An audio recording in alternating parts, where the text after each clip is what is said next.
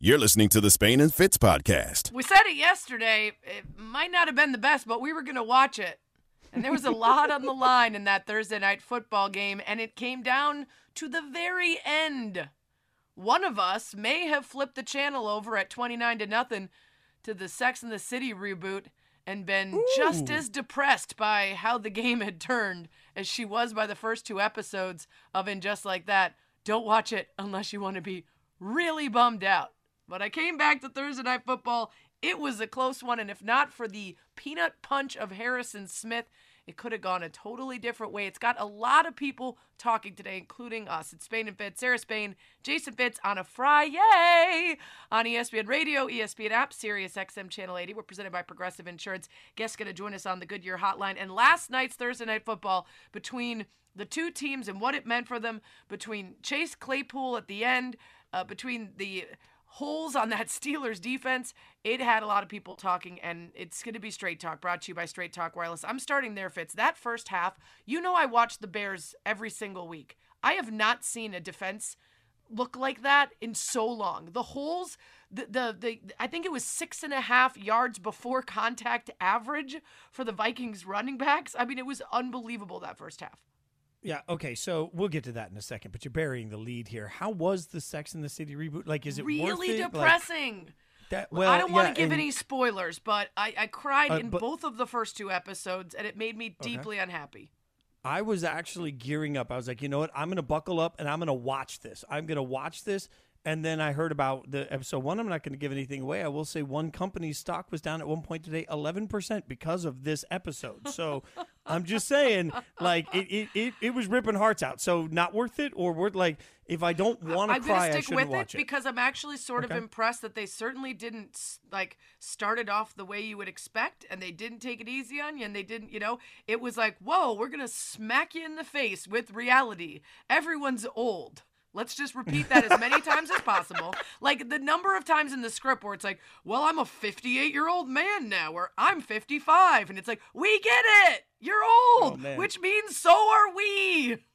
It's like bad sitcom writing, not that this is, but bad sitcom writing where they're telling you in the first episode all the backstory by just conveniently reminding you. It's like, well, I used to be this and that. Yeah, I get it, but all right, so we'll get to the game, which, by the way, I felt like we had really good analysis on for a long time because it wasn't much of a game, and I was like, well, this is the trash heap I expected, but you're right.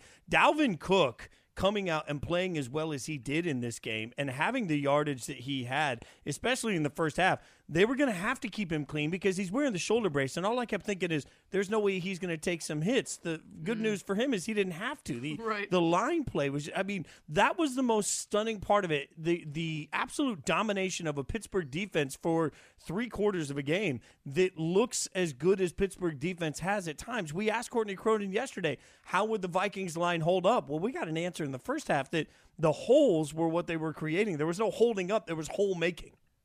Yeah, 100%. And then what was strange was, of course, that the Vikings had to Vikings it, and in the second half, those holes somehow disappeared. They only had an average of, I think, 1.5 yards before contact on the rush. They also only blitzed Ben Roethlisberger 13% of the time on his dropbacks after going 38% in the first half. They abandoned what was working with them. They did prevent offense, prevent defense, and they nearly blew it again. And that's why today on Around the Horn we were asked, did we significantly change our opinion of the Vikings after this game? The Steelers I was already out on, but this made me feel worse because even though they did come back, and Ben Roethlisberger had some really excellent passes, including a game-winning touchdown pass that, if not for Harrison Smith, was right on the money. But I'm still out on the Steelers. What I saw, especially in the first half, was such an abomination that they're not going to do anything. The Vikings, people said, well, they ended up winning the game, and they showed they can finish. Did they, though?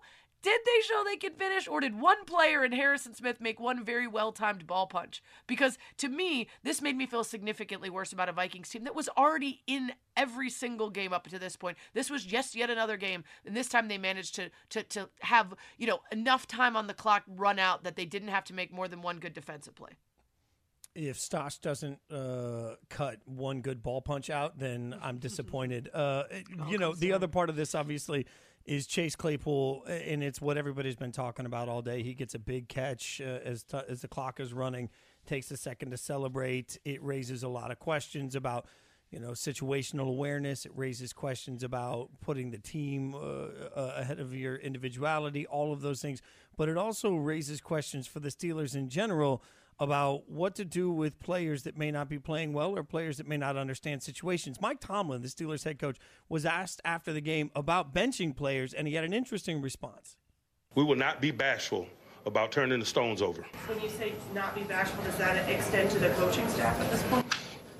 What do you mean? I mean, do you make any... Coach hadn't made a play, sustained a block, made a tackle, and I know I hadn't in a long time. Man, that's a totally valid question. That's a strong statement. It's a valid question. If you're saying, listen, we're not going to be bashful about turning over any stone to figure out why we're not the team that we should be, then coaches should absolutely be in the mix. And he sort of scoffed at it and acted like he didn't know what she meant. Oh, the coaches aren't the ones playing. Maybe because he was specifically speaking about Claypool. Claypool, there was a missed block. There was earlier play. There was this one where he tried to play it off like it was the defender's fault. But the defender knew the situation and was trying to slow them down, which was the right move. And if Claypool hadn't signaled for the first down and taken that extra beat, he wouldn't have been in a position for someone to try to nab the ball from him. So he really doesn't have an excuse. At the same time, though, Fitz, I want to point out, Claypool alone did not give up a 29-point lead. He is an easy target right now, but he's not the reason they were in that position, and he's not, in the end, though, that play, did it cost them a couple seconds they could have used elsewhere? Yeah, and that's something that they need to talk about, particularly because, unfortunately for him, he's already made news asking for, music at halftime or at practices and things like that, which makes him easier for people to attach to say he's a bad dude and he's not focused and he's thinking about the wrong things. And I don't know if we can get all that from that one play. Yeah, we can't. And you're right. I think that game said as much about the Vikings and their ability to fall apart consistently this season as it did about the Steelers and their inability to play up to the level that we think they should be capable of so often. I mean, I'm still out on both teams after Thursday Night Football. At least we got a little drama down to the wire, though. That's the only good thing. Absolutely. Spain and Fitz, Sarah Spain, Jason Fitz on ESPN Radio. That was the Straight Talk, brought to you by Straight Talk Wireless. No contract, no compromise.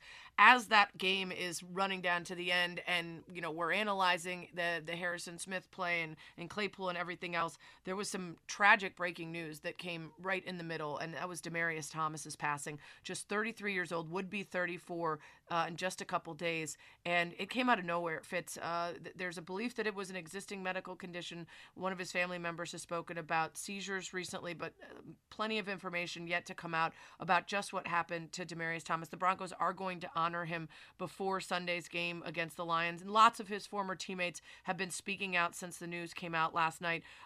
Harry Douglas was on KJM this morning filling in and had this very thoughtful thing to say about Demaryius Thomas. He was just a guy that was so gracious, so loving, so caring, big physique, but had a heart of a giant, man. You know what I mean? Would give a shirt off his back for anybody. And he was just so mild-toned. He was cool, calm, and collected, but a great human being. Because, a lot of people out here aren't great human beings. Demaryius Thomas, we call him Bebe, was a great human being. You sacrifice so much as a kid, as a teenager, while you're in college, to get to a professional level. So you don't get to do everything that everyone else gets to do. So when you're done playing a sport that you've dedicated a lot of your life to, that's supposed to be the fruit of the labor. Like you're supposed to live the way you want to live, do all the things that you couldn't do probably as a youngster or in college or while you was playing, right? Those are the times that your life's supposed to be really beginning. Yeah, and not only is that the case for all football players, but Demaryius Thomas in particular had a childhood fraught with drama and pain. His mother and his grandmother both in prison for drug trafficking. President Obama actually commuted the sentences of a bunch of nonviolent drug offenders when he was in office, and that included his mother. And to get through all that and to try to put together pieces of a family that had been so broken growing up, and then to have that time cut so short with this is just particularly heartbreaking. I recommend you read a lot of the great profiles of Demaryius over the years to learn more about him. Coming up on Spain and Fitz, Steelers-Vikings kicked off our Week 14, but there are a lot more really big games this weekend in the NFL. We're going to get into a couple of them next. You're listening to the Spain and Fitz podcast. It's Spain and Fitz, Sarah Spain, Jason Fitz, ESPN Radio, ESPN app, Sirius XM, Channel 80. the Monkees. Did you know one of the members of the Monkees passed away today, Fitz? I did not. Which one? It was actually the one that I knew the least about in terms of his name. I had actually randomly been to dinner when I lived in LA with Mickey Dolenz. And of course, everyone knew Davy Jones, but Michael Nesmith, one of the piano players for the Monkees, passed away. The tall today. guy, right? The really tall one. Oh my gosh. Yep. The Quiet Monkey is how he was known. But died at 78. So shout out to the Monkees. He wrote a bunch of their Mickey stuff. Dolenz, He was like one of the main people in the Monkees. Wow. Well, I mean, there was only 4 of them, right? But maybe he was one of the songwriters. Yeah, like he wrote. Mickey he Dolenz wrote a said he bunch was of their sort of the songs, leader the whole time, so maybe not as well known, but a big force. It's ESPN Radio. We're presented by Progressive Insurance. We talked earlier about how there are a wide range of important games in the NFL this weekend that will have impact on wild card and playoff standings and on the way we see some of these teams. And one of those teams for sure is the Bills. The Bills are coming off that weird game against the Patriots, and depending on how you look at it, you either think it was demoralizing and proof that they just don't have it, or it was extremely weird game in extremely weird conditions, one that the Pats were much better suited to thrive in. That's how I feel. That doesn't necessarily mean I think the Bills are going to thrive this week. They've had a good record in the past of not back-to-back losses, but this time it's the Bucs that are on the schedule for them to try to contend with. And Fitz, there's some parts of this matchup that I think you could see how the Bills might be able to make good on it, but this is also one where it could just dig that hole even deeper for Buffalo. Yeah, I'm concerned about Buffalo, but I'm with you. I think what we saw on the Monday night snow game, whatever we want to call that, the wind matchup, what we saw there really limited any opportunity for Buffalo to have an offense, and they took away what I thought could be a sort of X factor for them just in Josh Allen's ability to at least be mobile and sort of catch them off guard. So none of that was going to happen. I don't think we learned a lot about either team in that matchup without taking anything away from what the Patriots were able to do. For the Bucs, I mean, we're talking about at this point a Tampa Bay team that we're almost being more quiet on this year than last year, it feels like. Like, even though they've played as well as they've played, it doesn't feel like they have the same level of hype. So, I feel like for the Bucs, they're just in cruise control. All they do is win. And if you're the Bills, you've got to find a way to actually string together some wins at this point. So I'm concerned from the Bills and particularly what their pass defense is going to do against the Bucs. So let's see how that matchup plays out. Yeah, especially with Dane Jackson, who's in for the injured Tre'Davious White. Tom Brady is absolutely going to try to target him. He's a smart player, so is Bruce Arians. They're going to try to figure out ways to sort of expose that inexperienced corner. The Bills, we've talked about this all season long, they have really issues with balance, and this is not going to be the game for them to figure that out because the Bucs have the second best rushing defense in the entire league. They do blitz a lot, and they do have a pretty poor passing defense, though, so it's possible that Josh Allen could try to make some explosive plays, and it could be a shootout that ends going the Bills' way. The only good news for the Bills, even if they do lose this game, which I anticipate they will, is that coming up they've got the Panthers, Falcons, and Jets. I like the Pankers and that to better. me, the Pankers, yeah, maybe if you put the Panthers and the Falcons together, they would have a chance at winning. But yeah, I think that at least means this isn't an all or nothing. At 7-5, they are very much in the risky area of falling into the rest of the pack. But at least they've got a couple winnable games coming up. It's Spain and Fitz, Sarah Spain, Jason Fitz. Ravens-Browns, another game that a lot of people have their eyes on. Mina Kimes talking about that matchup today. They need to have success through the air. The difference between then and now is the Ravens are even more banged up in their secondary. So banged up that John Harbaugh explained part of the reason why he went for 2 at the end of the last game against Pittsburgh was because he didn't feel he had the players, the defensive backs, to stop them through the air. The last time the Browns and the Ravens played, Baltimore basically dared Baker Mayfield to throw. They stacked the box to do everything possible to stop the run. The run defense has actually been pretty solid. In my mind, if Mayfield can't have success through the air, beating Baltimore over the top, frankly, he's probably too hurt to be starting because that's going to be easy pickings. It's just a question of whether Cleveland can take advantage of it. Yeah, Fitz, this is a... Go ahead. Well, it's interesting to me that we've got teams that are facing each other. I mean, the Browns lost to the Ravens in Week 12 and then get a bye week and now play the Ravens again. So they've had a bye week to step back and say, okay, what do we do wrong and how do we fix it? So, you would think that's advantage, but there's not going to be any dang offense in this game. I mean, when you start talking about 20 points or less in 4 straight games for the Ravens versus the Browns that have scored 14 or fewer in 6 of Baker's starts this year, 5 of the last 6 games, no offense in this thing happening at all. Well, and I think Mina's point is a good one. Like, it's not about what the Ravens are going to give. It's what the Browns are able to take. This is a team that's, offensively 4th in rushing, but 25th in passing. So even if the Ravens open it up and allow Baker to do his damage with his arm, they actually have to take advantage of that. And, between injuries and everything else, we know that we're not seeing the Baker that he could be, but they don't have another option. This is their guy, and they're sending him out there. So this is a big one. And as you just said, we saw them face each other. So this is a big one for coaches. You know that coaches are going to be a little bit more under the microscope if you've got an opportunity to go back to back with the same exact team. If you make the same mistakes, if you don't capitalize again, it's a lot more noticeable. Well, and look, I know that Baker's not himself, but let's also be real. Like, the one team that you can't complain about any injuries or banged up players when you play is the Ravens, because their entire team has just been decimated playing with house all money. year. Yeah, I mean, we sometimes forget that we started the season with wow, how are they going to do anything? Yeah, exactly. And it feels like no matter who they put at running back, that person ends up lost for the year at some point. So, 100%. If I'm the Ravens, I'm laughing when Browns fans come in and say, yeah, but Baker's dinged up. It's like, okay, try our whole roster. The last game we're going to take a look at quickly here on Spain and Fitz is Niners-Bengals. A lot of playoff implications there. Mina Kimes was talking about that game, too.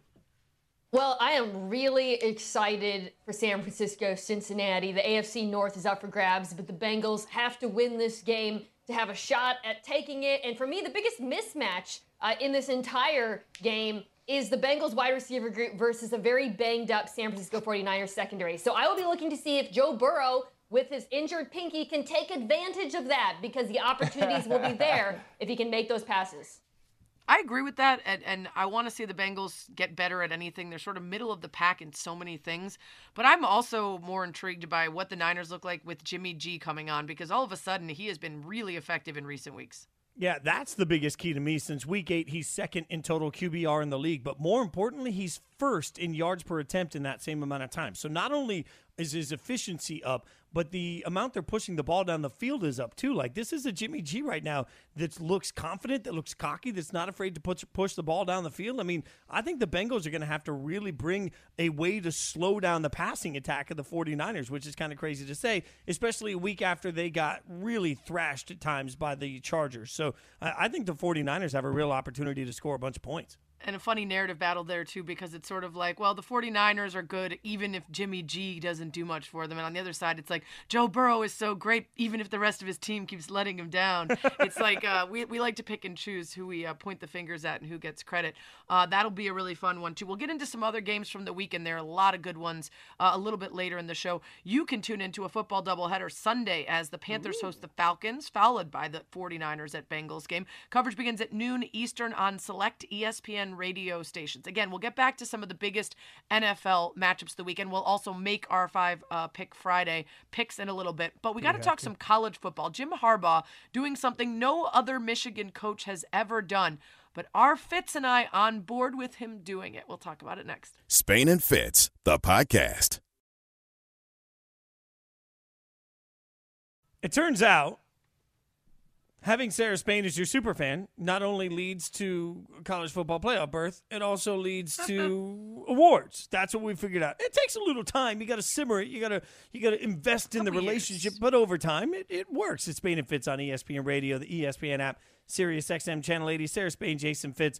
You guys can hang out with us on the Dr. Pepper Twitter feed. ESPN Radio, presented by Progressive Insurance. Protecting your business with specialized coverages for your commercial vehicles. More at ProgressiveCommercial.com. All right. Jim Harbaugh has done something that has never been done before for the University of Michigan.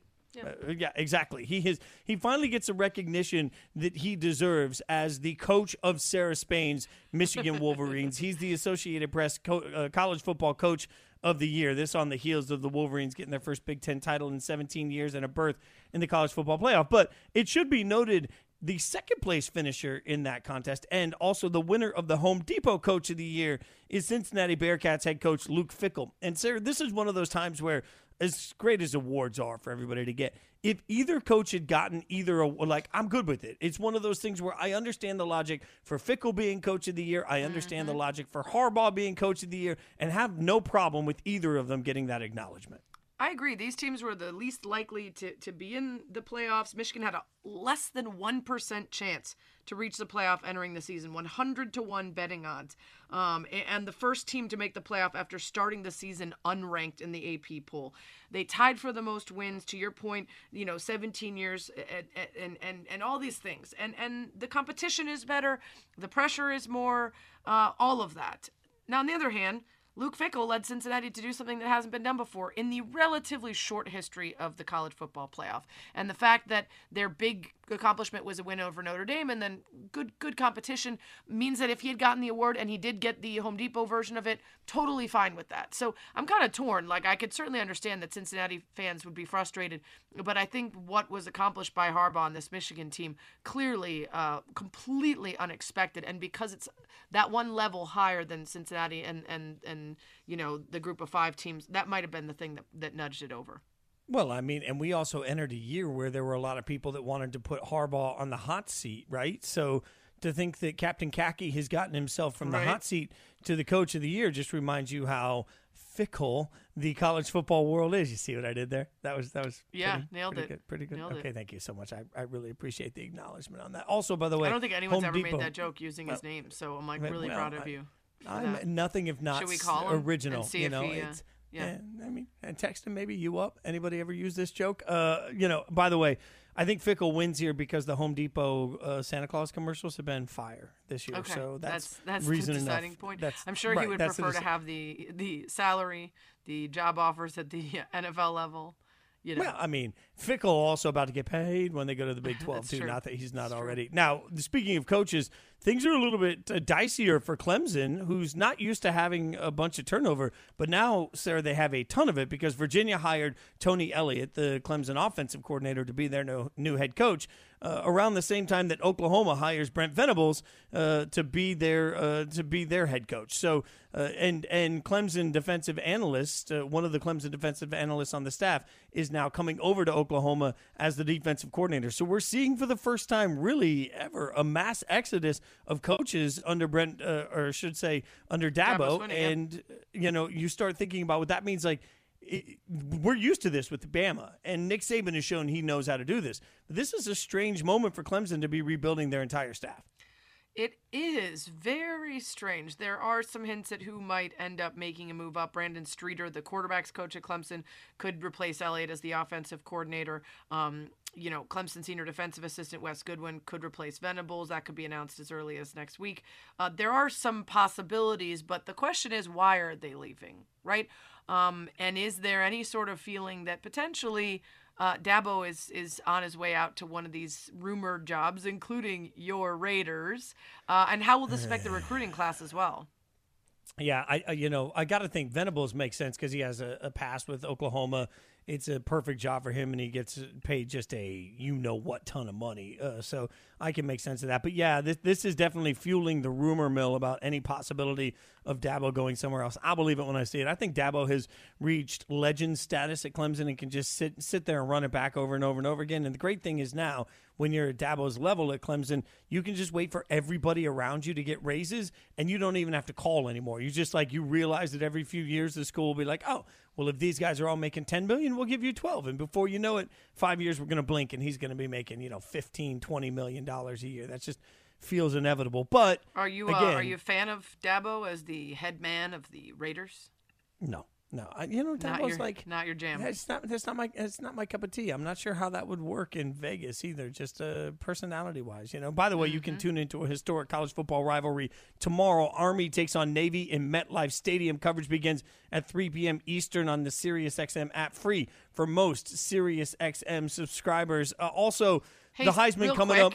Can I just point out something that we've kind of gotten away from because there's been some distance, but Dabo, during all of the conversations about race relations in America and everything else, really stepped in it a number of times. And I don't know that you can follow up Gruden with the way that his tenure ended with another coach that players, particularly African-American players, might not feel is entirely on their side. I don't know how much that would even come to the forefront of the conversation, but it has not been lost on me that there were still some really uncomfortable things said and done by Dabo, and some really pretty ugly and not very well done attempts at covering up for that, and not really apologizing, but kind of apologizing. Mm-hmm. And that's the sort of thing that, it haunts you when you go somewhere else, because it will be brought back up. But Clemson is already, Clemson fans, and Clemson as a university is fine with it. So, right. That's what I'm saying, though, is I don't know yeah. if you get to the Raiders and a bunch of professional adult players, particularly ones who are still shaken by what happened with Gruden, are comfortable with that. Yeah, 1,000% agree. By the way, it wasn't really that particularly close. Harbaugh, when he became the first to go back to that Michigan head coach to ever win AP Coach of the Year, I was surprised to see he won by a fairly substantial margin. I didn't realize 103 total points.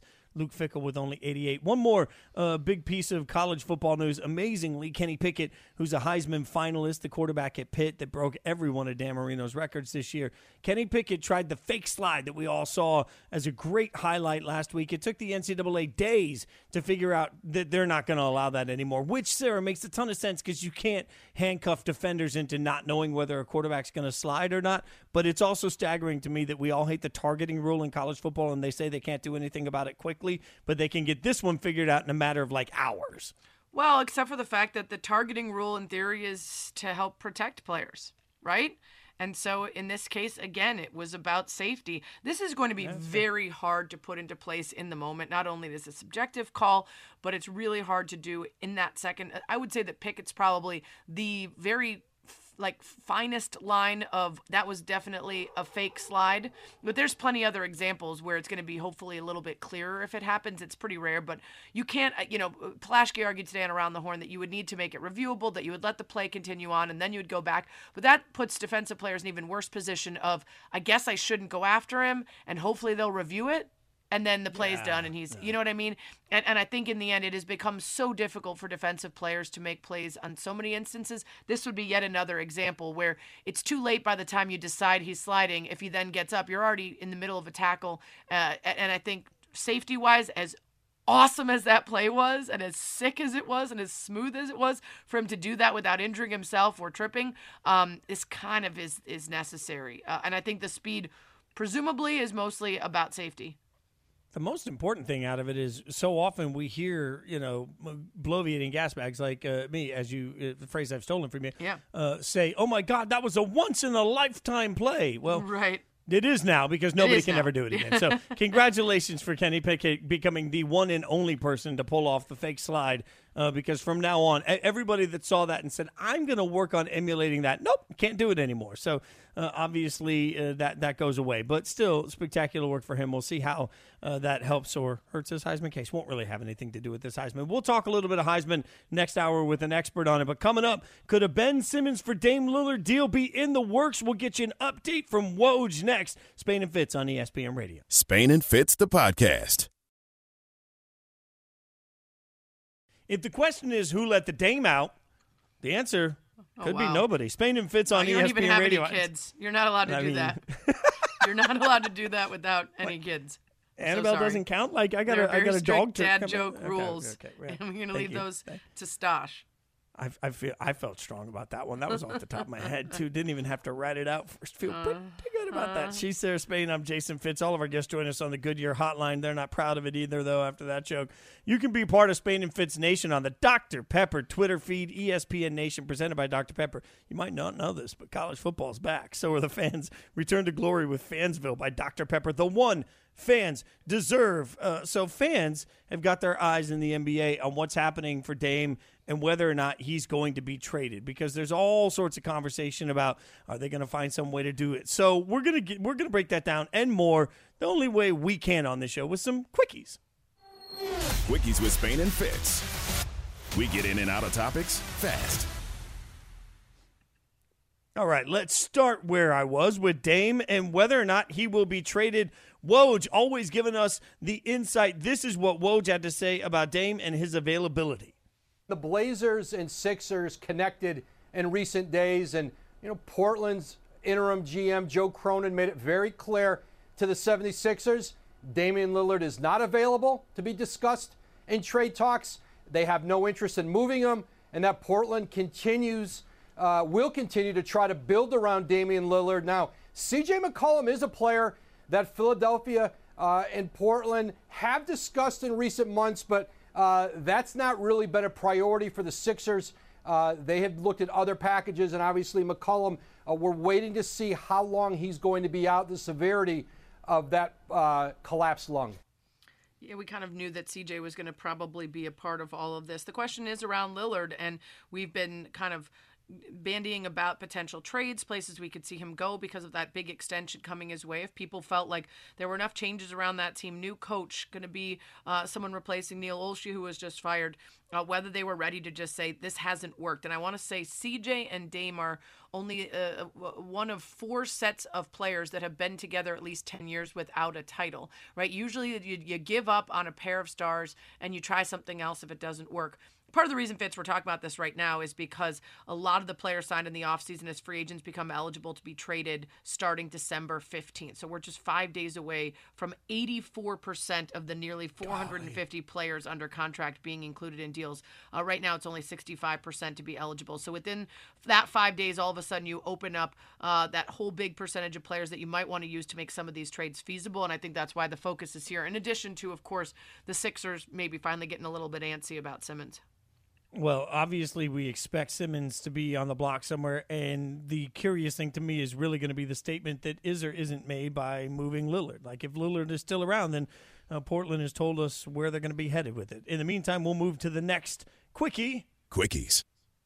And this comes in the form of a little Team USA basketball. As Pop is out, Steve Kerr is in. Steve Kerr from the Warriors has been selected as the next coach for Team USA on the men's side.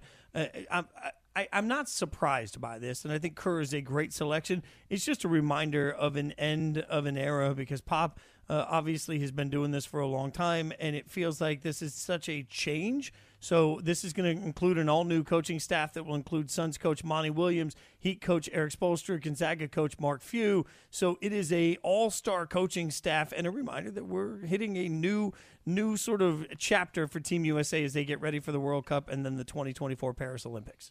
Yeah, this just comes a couple days after the announcement that that Minnesota Lynx coach and general manager Cheryl Reeve is going to be the next national team coach on the women's side. So there is this sort of new era. Dawn Staley, Gino, all the folks that are on the basketball board of directors and others who have kind of gotten Cheryl Reeve ready for that. And I'm really enthusiastic about that. I think she's going to be fantastic. You look at that, and then you look at Pop and Steve Kerr sort of taking over, and it feels like you have to wonder if that's also going to be reflected in the positions of players. Will there be sort of a new wave with new leadership in terms of who they think they want out there? There's obviously some very clear go-tos, and on the men's side, a bit more complicated in terms of players who choose to put themselves in the pool for eligibility or not.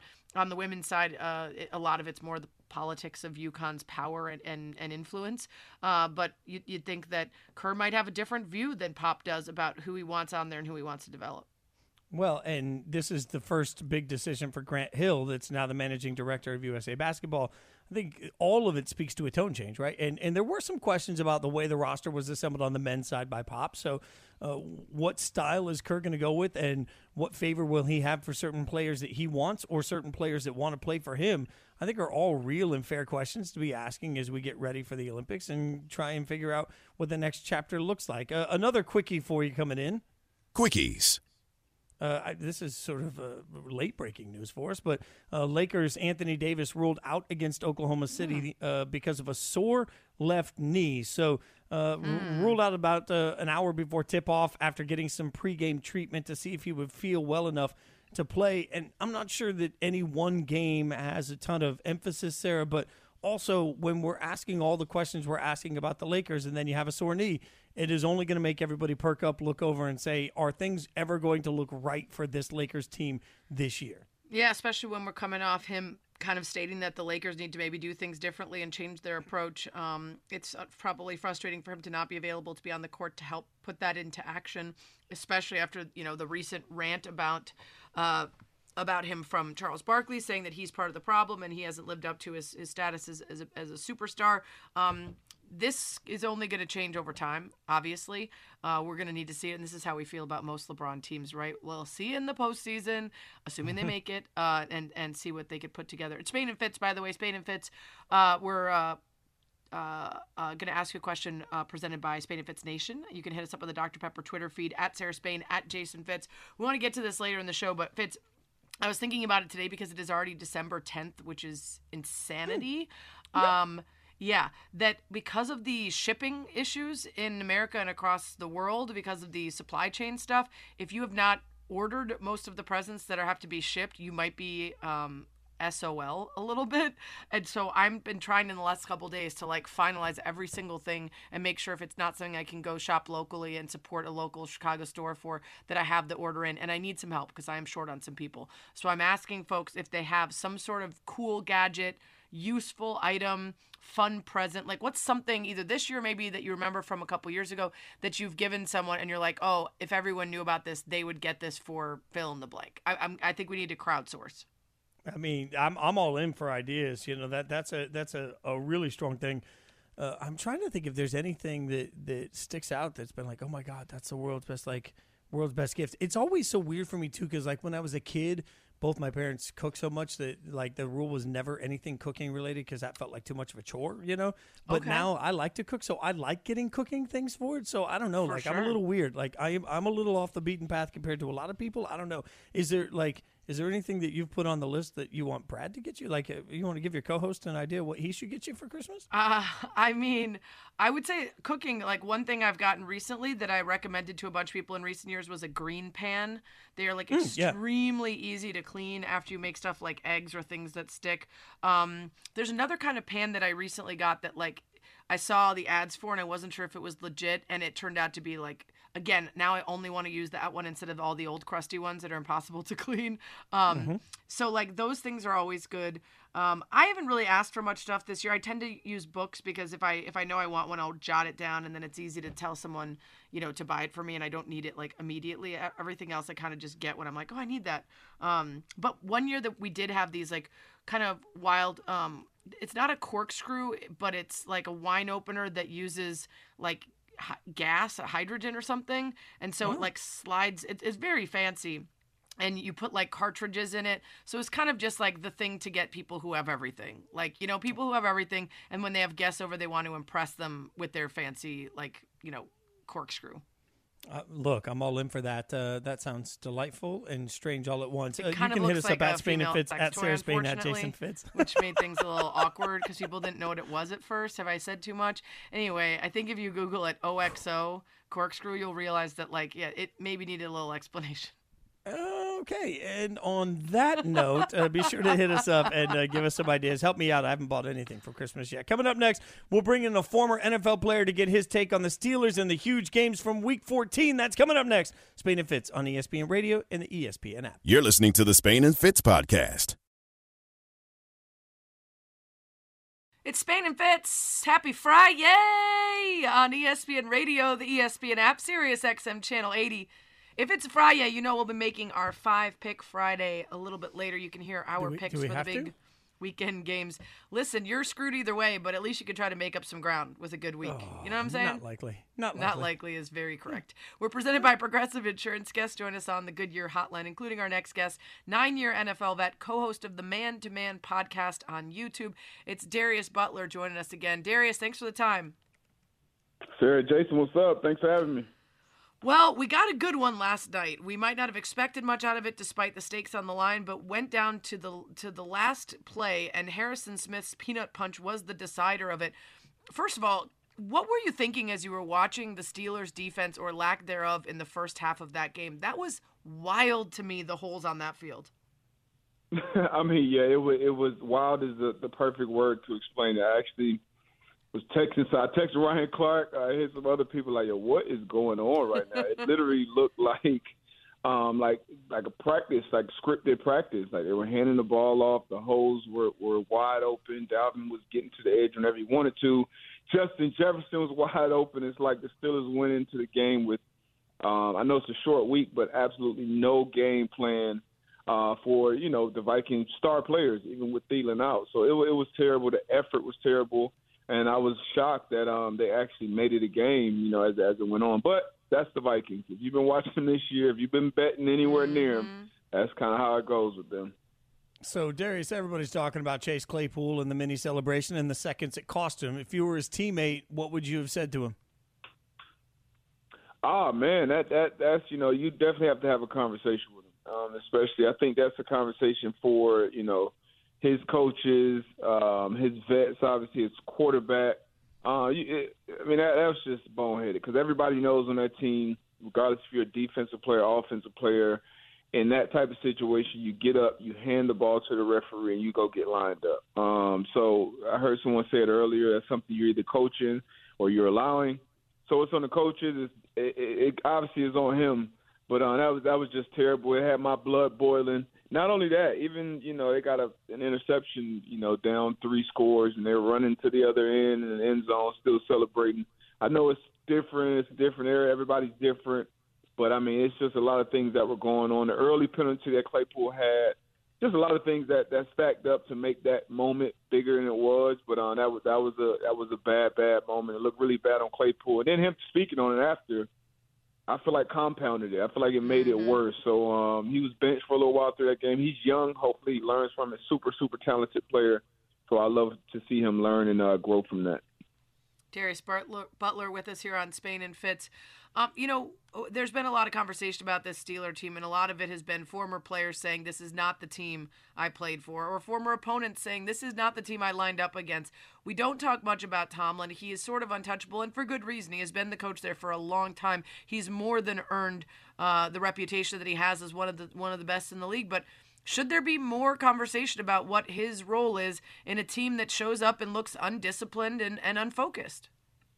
You know, anytime you're the leader in the face of a franchise, you know, the finger's definitely going to be pointing at you, and rightfully so, in the good times and in the bad. And that goes for the coach, that goes for, you know, the GM, that goes for the quarterback.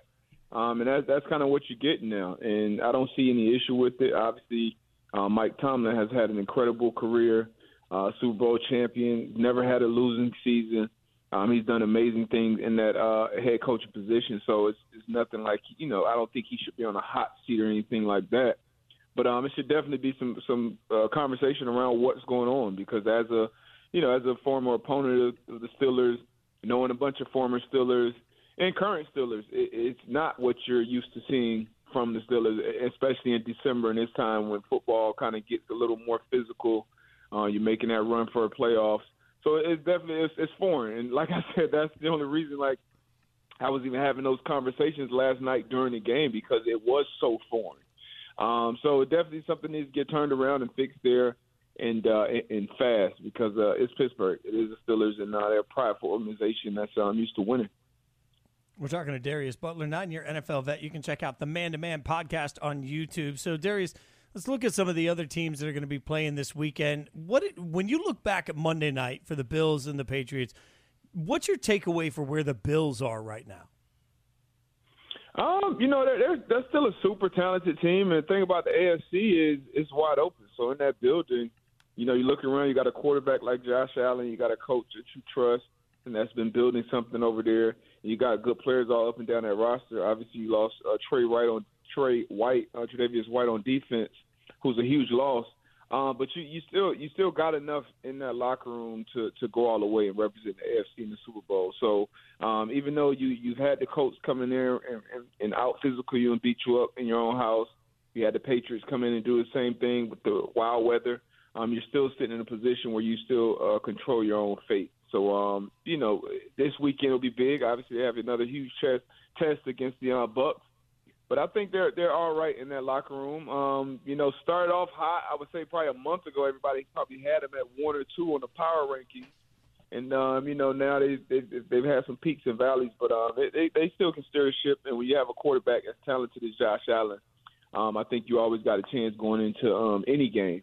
No run game for them, right, which concerns me. And then having issues stopping that downhill running attack from opponents also concern me. But outside of the Patriots, the Chiefs are getting hot and they're winning games. Outside of those probably 3 teams, I don't think anybody else can really threaten those 3, the Bills, the Patriots, and the Chiefs on that side right now. Darius, one of the teams that could use a win and isn't getting a break with their schedule is, the Rams. They get the Jags, and that certainly helps them get off the schneid, but losses to the Packers, to the Niners, to the Titans, they need a win, and it's the Cardinals this week, Monday Night Football. What do you expect from that Rams-Cards matchup? I expect the Cardinals to win again. The Cardinals have been impressive. And I think the Cardinals winning this game, it was just be more about them and less about the Rams. Honestly, they've just been the more physical team in almost every game they've been in. You get their, Kyler Murray back in the fold. You get DeAndre Hopkins back in the fold at this point in the season. You had a chance for them to actually get healthy, hopefully. Colt McCoy was able to lead him to a couple wins with this roster, so that shows, the kind of job that Steve Kime has done with the roster. And Cliff has done a great job coaching him as well. So I think the Cardinals will win. And the Rams, they look real suspect. Stafford has looked real suspect when he's had to play against good teams, good defenses. They beat up on the bad teams, but, can they show up against the good teams, and especially this good team with the Cardinals? Losing Robert Woods hurts this offense, hurts this team a lot, but they still got, studs up and down that roster, and a stud at the head coach position as well. I think it'll all come down to how far can Matt Stafford carry him. And if I'm being honest, I don't have a ton of faith in Matt Stafford carrying him the long route in December and January. Well, Darius, if there's anything I know, you said the AFC's wide open, which means you think the Raiders are going to the Super Bowl. But if it's not my beloved Raiders that get there, if you had to bet one game between the Chiefs and the Patriots, as hyped as both of those teams are, which team is better in the AFC? Oh, Chiefs. Got to go Chiefs. I think team top to bottom, coaching, I would give to Belichick, but the huge edge in the Chiefs' direction is Patrick Mahomes at the quarterback position. At this time of year, I've seen him do it since he's been in that starting role. And if you look in the AFC, I haven't seen Lamar do it. I haven't seen Tannehill carry a team, Herbert, Burrow, any of these guys. I haven't seen him do it. Mac Jones obviously been a rookie. I haven't seen them do it on this level. And this Chiefs defense last 4 or 5 weeks, they've been playing lights out. And that was a huge concern. They were on a historic pace on the wrong side of history to start the season off. It bumped Chris Jones back inside, and I think a lot of things changed on that defense side of the ball. And it's only a matter of time, in my opinion, until that offense starts clicking. So if I had to bet on one team coming out of AFC, it would be the Chiefs, and then the team right behind them on that side, it would be the Patriots. Yeah, Chiefs are doing with defense, which is surprising, and it's just a matter of time before Mahomes and the offense figures it out. Hey, Darius, thanks for the insight. Really appreciate the time. Thanks, Darius. Hey, appreciate you guys having me again. Always fun. Darius Butler giving you the insight. Get in the Zone, brought to you by AutoZone. Get in the Zone, AutoZone. Coming up, we're going to dive deeper in a couple more of those NFL games this week, including an NFC East showdown. It's next. You're listening to the Spain and Fitz podcast. A couple more big games this weekend and Monday night. The Monday night game, particularly interesting. Just talked about it really briefly with Darius Butler. Rams-Cardinals, one of the ones we've got our eye on here at Spain and Fitz. Sarah Spain, Jason Fitz, ESPN Radio, ESPN app, Sirius XM Channel 80. Let's talk about that game because, as I mentioned, the Rams had that stretch where they could not buy a win. They finally get the gift of the Jags, which helps them get back on track. Still sitting at 8-4, but this is a Cardinals team that we have seen with or without Kyler and D-Hop be able to make mincemeat of opponents. This is not only a good chance for us to be reminded of how good the Cardinals could be, but also this will really tell us whether the Rams fixed anything last week against the Jags or just got to play the Jags. Well, and it also shows us how the Rams are handling what I think is a rising amount of pressure. And I think it was Stefania Bell the other day that pointed out on Fantasy Focus that not only have the Rams gone in, they've gone all in to try and win a Super Bowl right now. And, when you start talking about that level of expectation, what they've leveraged to be relevant to where they are at this point, you don't get the opportunity if you're the Rams to say, well, let's get things ready and hope that we're playing well enough to make the playoffs. Like, this is supposed to be a Super Bowl caliber team, and anything less than that, given as far in as they've gone, is going to feel like some level of disappointment. So the fact that we've seen Stafford particularly struggle in his career against good teams, struggle this year against good teams, does raise some questions about what they have there, whether or not they have enough, and the amount that they've given up to get where they are today. Yeah, to your point, their only two wins with teams above 500 are the Colts and the Bucs. And the other 6 wins came against teams with a combined record of 17-54-1. So they just, like you said, have not been able to step it up to beat the teams that would be impressive. They've just sort of beat the teams that they're supposed to, and occasionally not even done that. So this will be an opportunity for them. And the Cardinals have looked so strong. I think I accidentally forgot about the Cardinals today when I was asked if the Packers are the most solid NFC team. For me, it's still the Cardinals. The Packers are up there, and they're absolutely pushing them. But the fact that they did what they did with Colt McCoy in there, the fact that Kyler Murray, of course, it was against my Bears, so it's not saying much, but was able to slide right back in after not playing since Week 8 and get a win last week. That team is looking really, really good. Team not looking quite as good, or at least with some questions, is the Cowboys. Cowboys taking on Washington. We spent a lot of time sort of talking about the Mike McCarthy sort of guarantee. He slid into it more than said it definitively. There were no pauses on either end. He didn't say it with, a declarative kind of flair. He just sort of, we're doing this, and people say this, and we're going to win this week, and we're like, wait, hold on, did you just guarantee? Well, he got some flack for it, including from Ron Rivera, who said it was a mistake, not something he should do. Sounded like he was trying to convince himself and his team by saying it. This is what Mike McCarthy had to say to that. Well, I think like anything, the conversation that we had in here yesterday, we were talking about a number of different things. I think when you come out of a bye weekend, I think just like comments that are made, context is important. And I think, sometimes that gets lost. But it's irrelevant when anybody thinks about what I said in here yesterday. I was talking about my team. I always coach my own team. And that's where I'm at with it. So we have great confidence what we're trying to do. It was an honest answer to a question from a great group of people. It's interesting when you say something into a microphone to be consumed by the public, and then you say it's really irrelevant what I say and no one should comment on it. Okay, well, then say it to your team behind the scenes. But beyond that, what do you actually make of the matchup?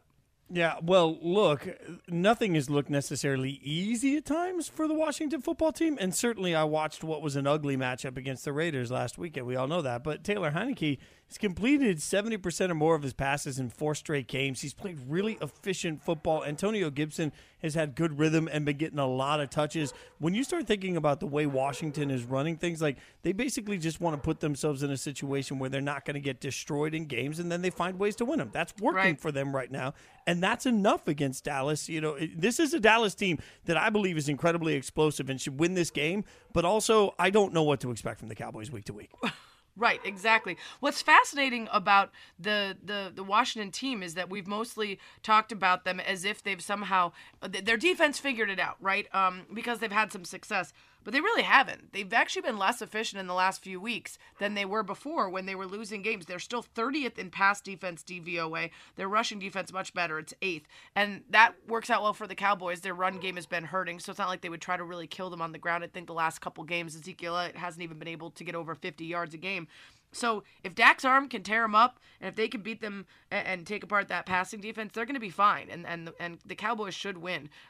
It's just I think they've lost 3 of 4, and it's just a team that we're still trying to figure out who are they. They started off so strong, we felt like we really believed in them. And then is this time for that Cowboys swoon? That will be left to be seen. Washington not only winning games, but winning against good quarterbacks and good teams of late. So they're trying to take that momentum into that one. It's Spain and Fitz looking at some games coming up this weekend. The final one, your Raiders taking on the Chiefs. Maybe not as much of a good game in terms of potentially being competitive, no offense, but certainly has a lot to do with the playoff picture. Do we have to talk about this? Oh, I'm kidding. Oh, wow, we're at that point now. I am.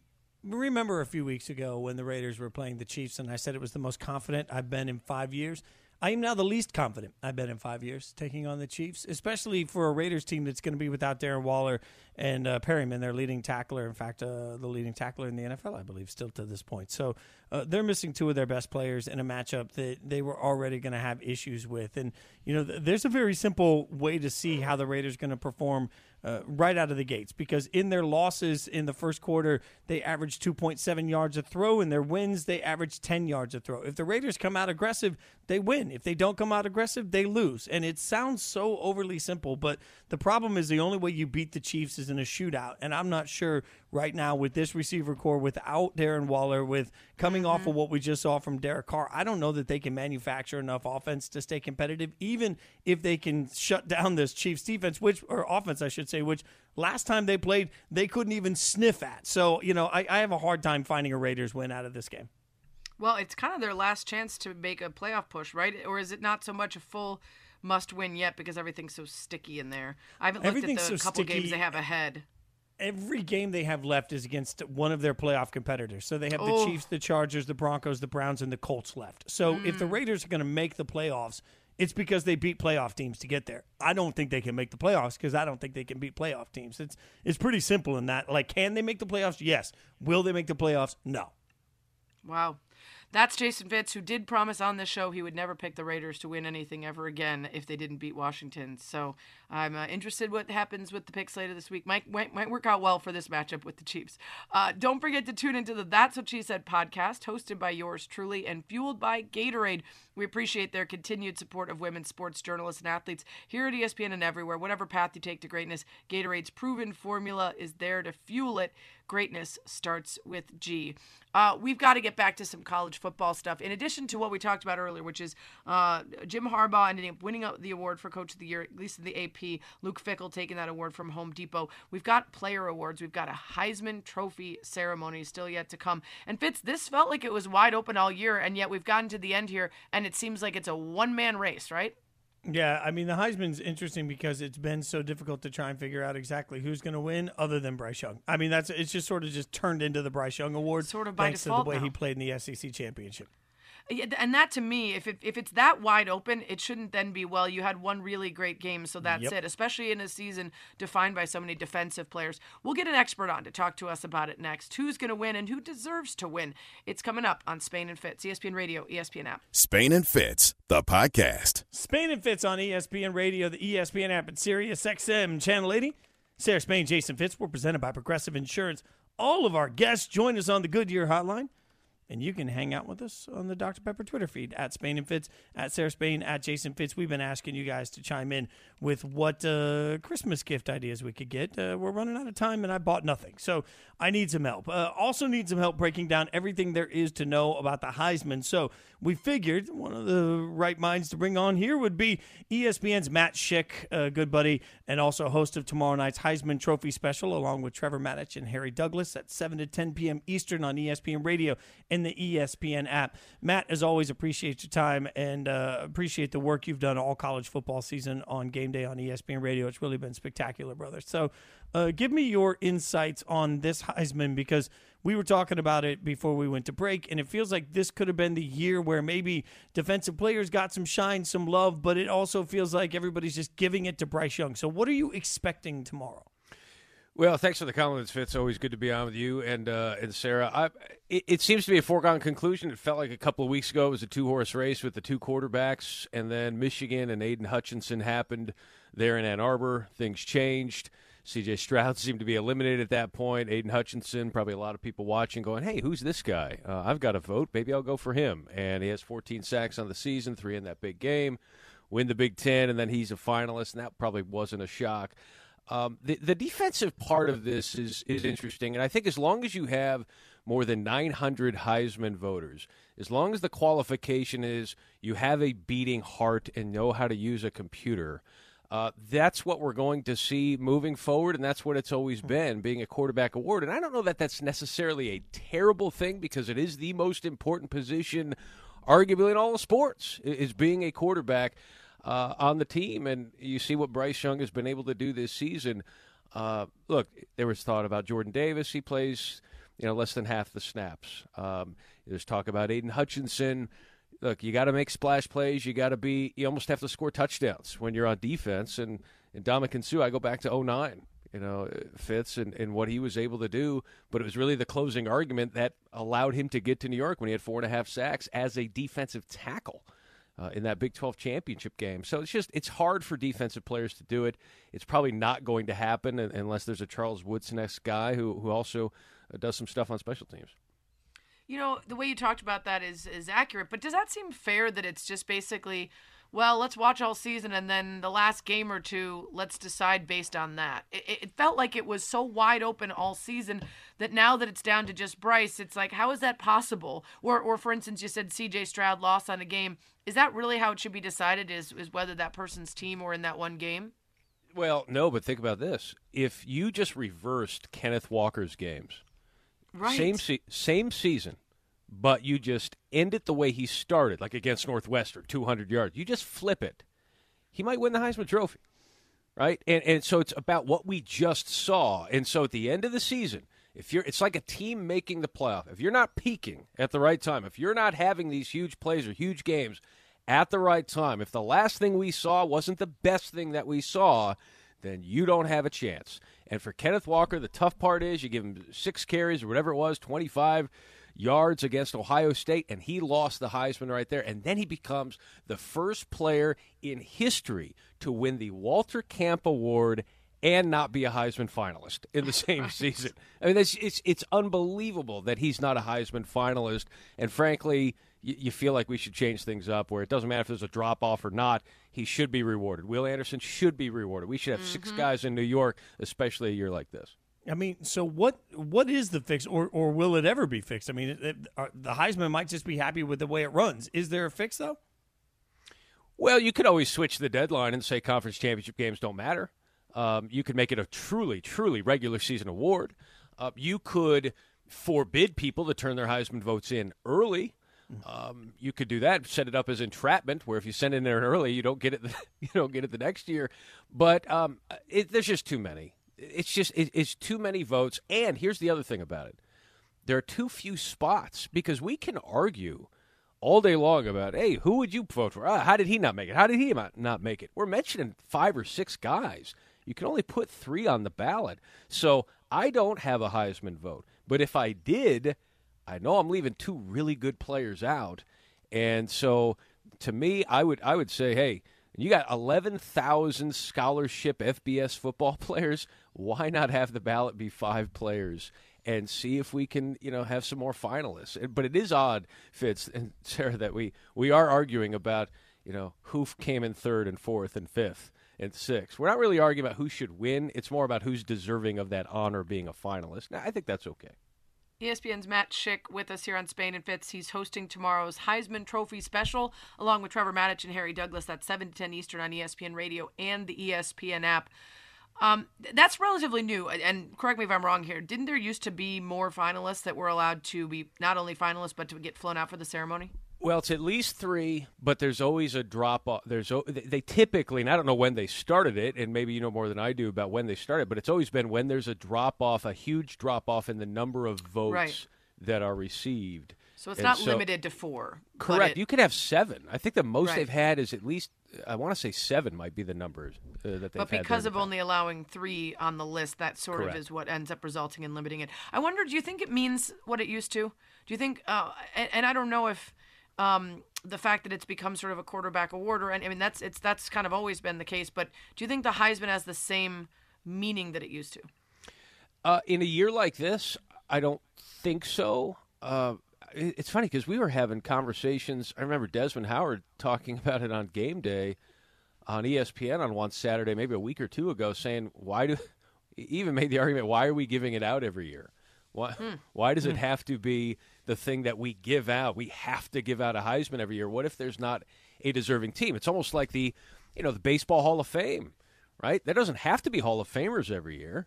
You can have a year, and I think they have, where they didn't induct anybody, and it went to the Veterans Committee or something like that in order to get people in because writers didn't vote them in. Maybe it's like that. I don't know. I mean, you look at the last 5-10 winners. I mean, these are all worthy people. I just feel like it's a year like this where there's so much consternation and controversy about really the story when the finalists were released was who wasn't invited to New York rather than who is likely going to win it.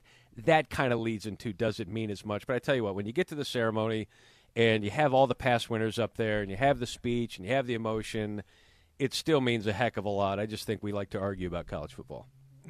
God, that is the truest thing there. ESPN's Matt Schick joining us. Spain and Fitz there. Spain, Jason Fitz. For anybody that hasn't watched a lot of Aiden Hutchinson, I'm curious your thoughts as much as you cover college football. Aiden Hutchinson and Kayvon Thibodeaux are both expected to be high draft picks. Which one do you think makes a better pro? Better pro, I would say probably Thibodeaux because of his athletic ability. But I will say this. It's funny you mentioned Aiden Hutchinson. Because I was at Big Ten Media Days, and we were interviewing. I was doing some SiriusXM work. SiriusXM Channel 80, by the way, ESPN. And we were doing some chatting with the Michigan players. And it was Josh Ross, it was Aiden Hutchinson, and Hassan Haskins. And we were peppering them with questions about, hey, what about last year, and how are you going to rebound and all this? And the look in Aiden Hutchinson's eyes was the biggest takeaway that we had from our sit-downs with all of the teams in the Big Ten that we talked to, and the players and the coaches. He had this look of like, I can't wait to show you what we've got this year. He had, and the whole demeanor of Michigan, it's almost like a kid who can't wait to show his dad this project he's been working on in the garage. Like, I can't wait. We have these naysayers here. We can't wait to show you. And there was this gleam of confidence in all of them. And they were so eager to get the season going. They were the team that we left Indianapolis going, I want to watch that team. I can't wait to see what they do. Did we think that we'd make the playoff? No. But Aiden Hutchinson had something left to prove, and it was pretty obvious this year. You guys can check out tomorrow night's Heisman Trophy special on ESPN Radio, 7 to 10 p.m. Eastern. Trevor Maddich, Harry Douglas, and, of course, ESPN's Matt Schick, who has joined us here. Matt, appreciate your time, my friend. Keep up the great work. Thanks so much for hanging out with us. Appreciate it, guys. Good luck with the Christmas gifts. I'll get you something. Thank you. Appreciate it. Matt's brought to you by Goodyear. With you for every mile on the road to greatness, Goodyear, more driven. I would tell anybody that is an NFL fan that's going to watch the Heisman, the one thing you're going to see is a ton of highlights on Aiden Hutchinson, and they're worth it. Just sit back and watch them, because the top of this year's draft is going to be all about being able to rebuild your defense, rebuild it quickly. Hutchinson's going to be a high draft pick, and all you got to do is watch the Ohio State game and his 15 quarterback hurries in that one game to get a sense of why. So what you're saying is watch a lot of Michigan football. So I'm saying watch a lot of the Sarah Spains, Michigan Wolverines. The Fighting Spains. The Fighting Spain. Does that make them Fighting Spaniards, or do we just go the Fighting Spains? I don't know. Coming up, we'll get an update on what you guys are helping us with on the poll as we try and figure out what we should be getting for Christmas. I'm not prepared for this at all. Plus, it's a Friday, and that means it's time for 5-Pick Friday, for better or for worse. Better for her, worse for me. We'll do all that next. Spain and Fitz on ESPN Radio. Spain and Fitz, the podcast. Oh, the screaming saxophone can only mean that it's a Friday on Spain and Fitz on ESPN Radio, the ESPN app, SiriusXM Channel 80. Sarah Spain, Jason Fitz. ESPN Radio presented by Progressive Insurance. Progressive makes bundling easy and affordable. Get a multi-policy discount by combining your car, home, motorcycle, commercial, auto, and more. All your protection in one place. Bundle and save at Progressive.com. Now, we've asked you guys for some help on some gift giving, and I'm curious is to say the word on why so many of you guys are going straight to toilets gift ideas, because at iPop Editor hit us up on the Dr. Pepper Twitter feed giving us a suggestion of a toilet bowl light. Sounds crazy, but it's amazing when it's 2 a.m. and you're stumbling to the bathroom in the dark. Okay. That's a good one for a bachelor, too. I feel like it's a little different vibe if a solo guy has like a neon glowing toilet than like, a nice settled in family. Maybe with kiddos, though. The kiddos would like a toilet bowl light, I bet. I'm pretty sure if you go to somebody's house and you lift up the bowl and you see that it's like glowing in neon, you realize that person is into something weird. Like that's just the a next meth lab conclusion. That's been leaking in. It's like that person knows how to have a weird time. Like that's the person that like whatever the line is, they cross it from the first suggestion. I'm just saying. Also at Nick Baker 314 hit us up on the Dr. Pepper Twitter feed, coming in with a bidet attachment. Got one as a gift once and now feel like it may be one of the best inventions ever.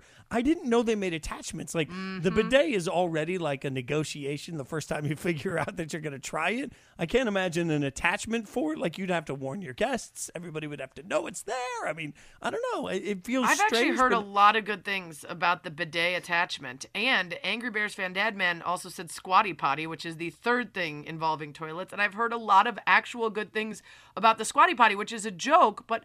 And look at this, Untouchable Kaz, the potty putter toilet time golf game.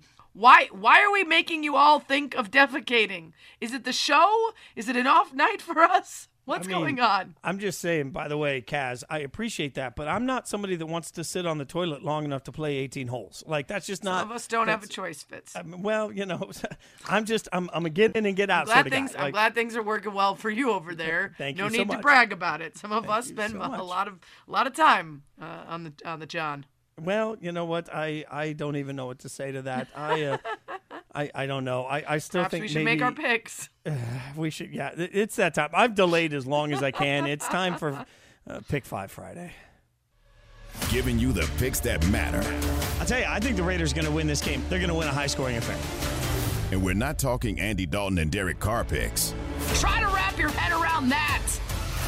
Time for 5 Pick Friday on Spain and Fitz.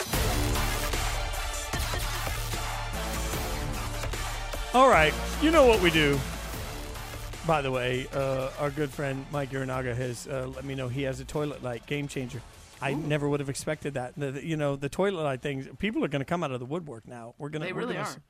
Suddenly going to find out a lot about a lot of our friends. All right, this is where we have to pick games. And, I say it with such disdain in my voice because I realize as the season goes on, I am not doing well in this. We give you the picks every Friday. 5 games. We're just straight up, again, not against the spread, just straight up. Sarah Spain is 32-13 with her picks. I'm 25-19-1. So this is not looking good for me. I'm going to need an epic comeback, which means I'm going to have to start getting aggressive in my picks, picking tougher games I don't think you'll pick, because if we pick the same games, I can't make up any ground. But that also means I'm going to need epic upsets to disrupt you while I get tough games. I don't like any of this. So I'll go first. Requiring some strategery. It is. But we all know the one game we have to pick is our favorite team every week. And I've told you what I'm going to do the rest of the year. The Chiefs play the Raiders. We all know how this is going to go. I'm going to be done by halftime. Like at halftime, I'm just going to go eat my feelings because the Chiefs aren't just going to beat the Raiders. They're going to embarrass the Raiders. The Chiefs are going to run, throw, and do whatever else they want to all over my beloved Raiders, and it's not going to be pretty. And I'm going to feel it all Sunday afternoon as I am reminded over and over again that there is not just a small gap. There is a large ocean between where the Chiefs are right now in the world and where my beloved Raiders are. Chiefs win by, 30. Wow.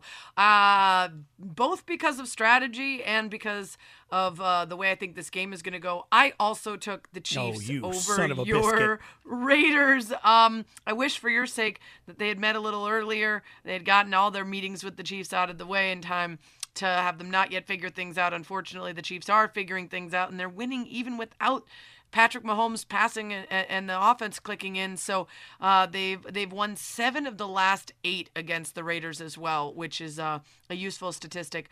I'm going to go ahead, and since we have to pick our teams, you'll be sad all of Sunday. I'll be sad Sunday night because my team plays Sunday night, which would be nice. Your whole day doesn't get ruined. But the whole nation will be watching as the Bears absolutely get thumped by Aaron Rodgers. He most likely strolls up to various bystanders and screams "I own you" into their faces.